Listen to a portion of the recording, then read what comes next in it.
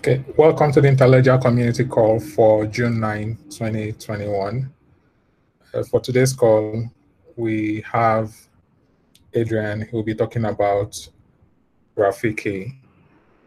And the goal is to share the plans for Rafiki and also help answer any questions that anyone has about the announcement that was made by Stefan on May 26th.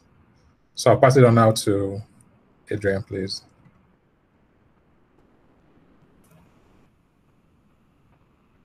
Cool, thanks, Uchi.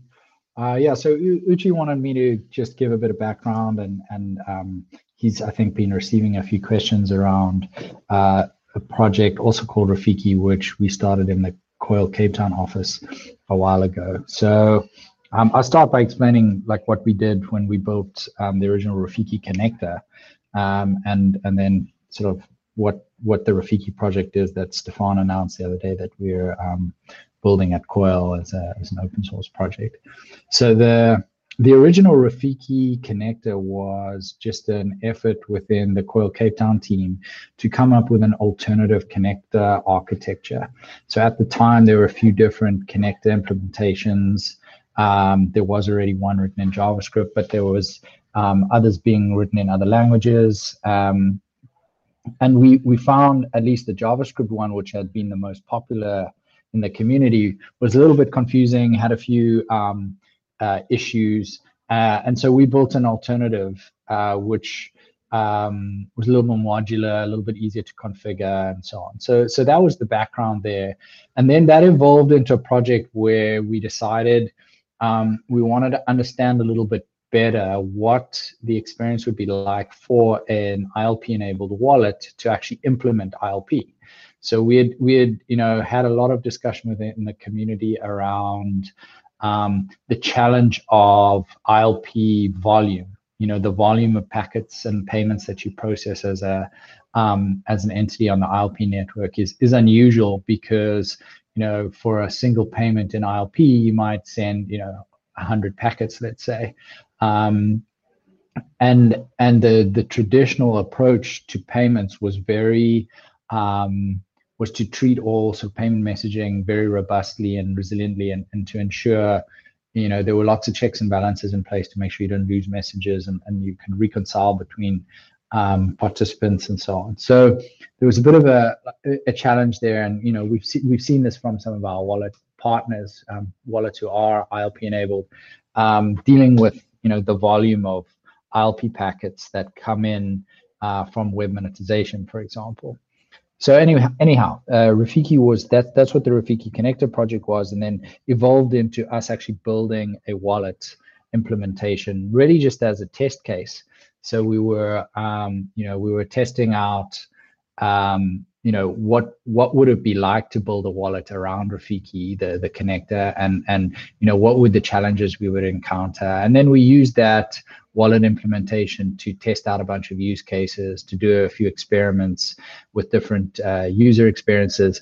And ultimately it became the way that we tested out open payments. So the open payment specification was about how do two wallets that are ILP enabled and ultimately are going to send payments via ILP, how do they set up that payment? Like, what does the interaction between them look like to, for example, do an e-commerce transaction or a recurring payment, or various use cases. So that was sort of the evolution of what was at the time called Rafiki. And if you go to rafiki.money or rafiki.shop today, that's where we deployed live instances of those projects for testing. And I think Rafiki.money is still connected to the Ripple Spring Teams testnet wallet. So there's actually a live ILP testnet with those two wallets on it, which are able to send payments back and forth between each other. All of that said, the new project within Coil is sort of an evolution of that Rafiki connector. So it's using aspects of it, but the goal with Rafiki all-in-one, as we've called it internally, or what's now just the Rafiki project, is an open source implementation of everything you would need as a wallet to deploy Interledger.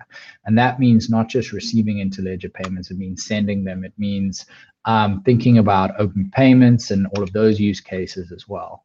So Rafiki, the open source Rafiki project that is being worked on by Coil today, the roadmap is for that to ultimately be the kind of all-in-one solution for a wallet to support Interledger. And it will have APIs for interaction via the wallets. It'll have APIs for third-party applications to build on top of. It'll have APIs for interfacing into the wallet's own internal account systems. So, if you're an existing wallet and you have, accounts that you're maintaining, you need, when your users receive payments over ILP or want to send payments over the ILP network, you need to be able to reconcile those with your internal system. So it has APIs for that. And I think that the roadmap there is evolving a little bit. The project within Coil is owned by our CTO Ben, and I'm expecting a lot of this will sort of evolve publicly. Certainly, the repo is open source, is open, and anyone can go and have a look at the code today. And I think it would be great if we started using this call as a way to discuss the project further and what are the features and things that people need and so on. So that's. Yeah, I guess that's the background on Rafiki, the original Rafiki connector project, and then how it's evolved into Rafiki as it stands today as a project within Coil. The goal with the new Rafiki project is just to make it a lot easier for wallets to deploy Interledger. So the current Interledger network has two licensed wallets, GateHub and Uphold. And Coil is the only sender on the network. So we obviously send payments for web monetization purposes to those two wallets. And so there's a functioning network, but it's not really well standardized. Not everyone on the network offers the same functionality. You can't log into your Uphold wallet today and send a payment over ILP, likewise over GateHub. You can't receive ILP payments into your Coil account.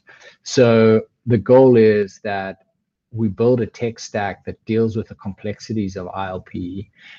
We make it open source, and we make it available to these wallets so that it's really easy for them to support the full suite of use cases on the Interledger network. And ultimately that these wallets start to form a coherent payment network with support for all these different use cases like recurring payments and pool payments and so on. So it's going to be an evolution. It's going to be an implementation not only of Interledger, but open payments or whatever open payments evolves into. Yeah, let me stop there. I mean, I'm sure there's at least a few questions, but that's the background. Yeah, thanks, Adrian, for that, for providing that background and insight. If anyone has questions, can we take like some questions?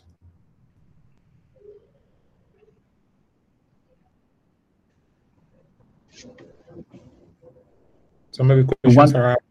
Yeah, sorry, one bit of color I'll add is, as it stands today, the intent is that entities that run Rafiki would be licensed, to be able to, send payments and move money and so on. So depending what jurisdiction they're in, that might mean different things. They could be a money services business in the US or an e-money institution in Europe, or whatever the case may be. There's different classifications, but ultimately they would be an entity that's able to hold a balance on behalf of users in the same way that Uphold and GateHub are able to do, and send payments to other participants on the network. So that's the goal with Rafiki.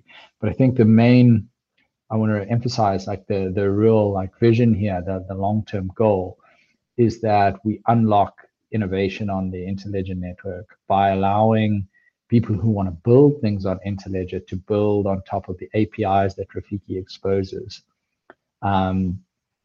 There's been a lot of discussion and calls from the community for, how do I join the network? And the reality is, if you want to join the network, you need to be licensed, but that doesn't mean you can't use the network. And that's what we want to enable. We want to enable, a standard set of APIs that if you build an application and your users want to use your application and send money or receive money over ILP, then all they need is an account of one of the wallets on the network, and they would link their wallet account to your application. And that would mean your application is then able to send and receive money from their account or receive money to their account on their behalf using these APIs. And so the application developer doesn't need to be licensed, but they still have the full payments functionality that they need to build their application. So that's the vision. I think a good analog, like if you think about Coil today, Coil is not a licensed money transmitter or money services business. And so you can imagine a future in which a Coil user actually links their Coil, the Coil extension or their Coil app or whatever to their Uphold wallet. And so the money that's being sent and received by Coil is actually sitting in an account maintained by Uphold. So Coil becomes the application in this instance that the user is interacting with, but the licensed money transmitter is actually Uphold. And the goal would be that money is sent and received to anyone on the ILP network. It's not only that possible that it's sent within Uphold. So that's, I guess, the key differentiator here from a lot of similar initiatives. Is this not a closed loop network? It's not a typical digital wallet like an Apple Pay or Google Pay, where if you want to pay with Apple Pay, the merchant has to have signed up to Apple Pay, or at least be using a PSP that enables that for them. In this case, the goal is sort of I've heard it described as like a federated PayPal. You can build applications on top of this network, but you're not tied to a single wallet. The goal is that all the wallets expose a standard set of APIs that you can build against, and your users can come connect any wallet from the network to your application, and it should just work. Awesome. Yeah, thanks, Adrian.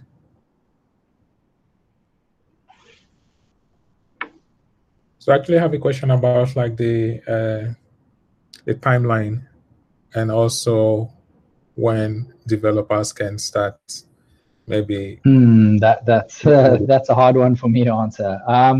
Development timeline, I mean, this is a priority number one at Coil at the moment. So we've got a lot of resources dedicated to building this out. I believe, I think our goal for this quarter is to at least have Rafiki able to deliver all of the services that existing wallets have today. So that's like receiving ILP payments, crediting those to the actual wallet accounts, with the full end-to-end functionality required for that. I think there was a stretch goal for this quarter also being able to do sending with a fixed send amount. Bear in mind on the ILP, in an ILP world, sending is not straightforward. Like you can decide you want to send a fixed receive amount or a fixed send amount. There's different complexities there. So I think that's a stretch goal. But my understanding of the timelines, and I need to be kept honest here by Ben, is the goal is to have it, Rafiki fully featured by the end of the year, and hopefully to have wallets starting to deploy it and test it, and to have a test net up a long time before that. So expectation is, when can developers build on Rafiki? Well, developers don't really build on Rafiki. They build on a wallet, on the wallets that run Rafiki. But we would like to have a test net up of test wallets that are running Rafiki for developers to build on and test against pretty soon, I think in the next few months, so that when wallets go live with this functionality later on, applications are already being built or have already been built and tested to use it. Awesome. Yeah, thanks for answering that. Do you have any more questions from anyone else?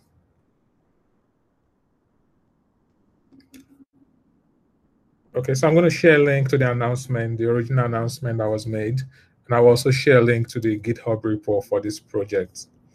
And the last link I would share, it's where we're going to be having updates every 6 weeks. So from the Rafiki team, every 6 weeks, we're going to post updates on dev.to/coil.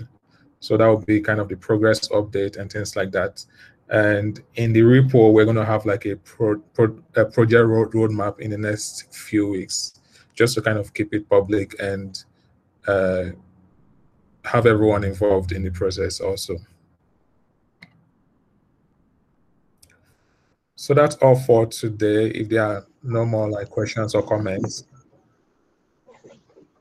Yeah, I mean, the one point I'd make is that it is an open source project. Like Coil obviously, has a strong interest in getting this done and getting it out there and getting wallets to use it. But if there are existing wallets who want to start experimenting with it or feeding back on requirements or even contributing, I think that'd be awesome. Amazing. Yeah, thanks for sharing that.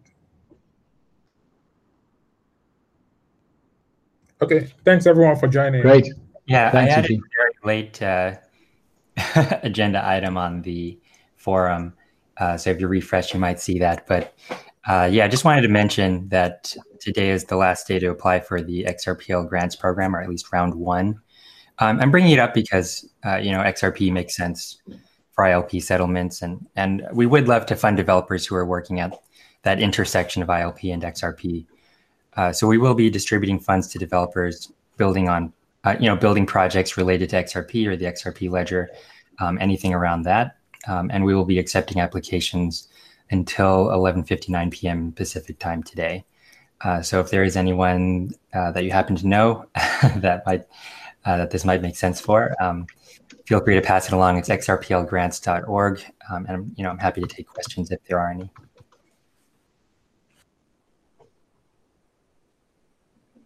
Awesome. Thanks, Elliot. I'm going to share the link to the XRPL grants in the chat too. Okay. Yeah, thanks for sharing that. Sorry, I missed that. I missed the agenda item earlier. Apologies. Yeah, I added it very late. But yeah. Okay, amazing. Thanks everyone for joining. See you in the next 2 weeks. Thank you. Awesome. Thanks, Uchi. Ciao. Bye. Thanks again. Thanks.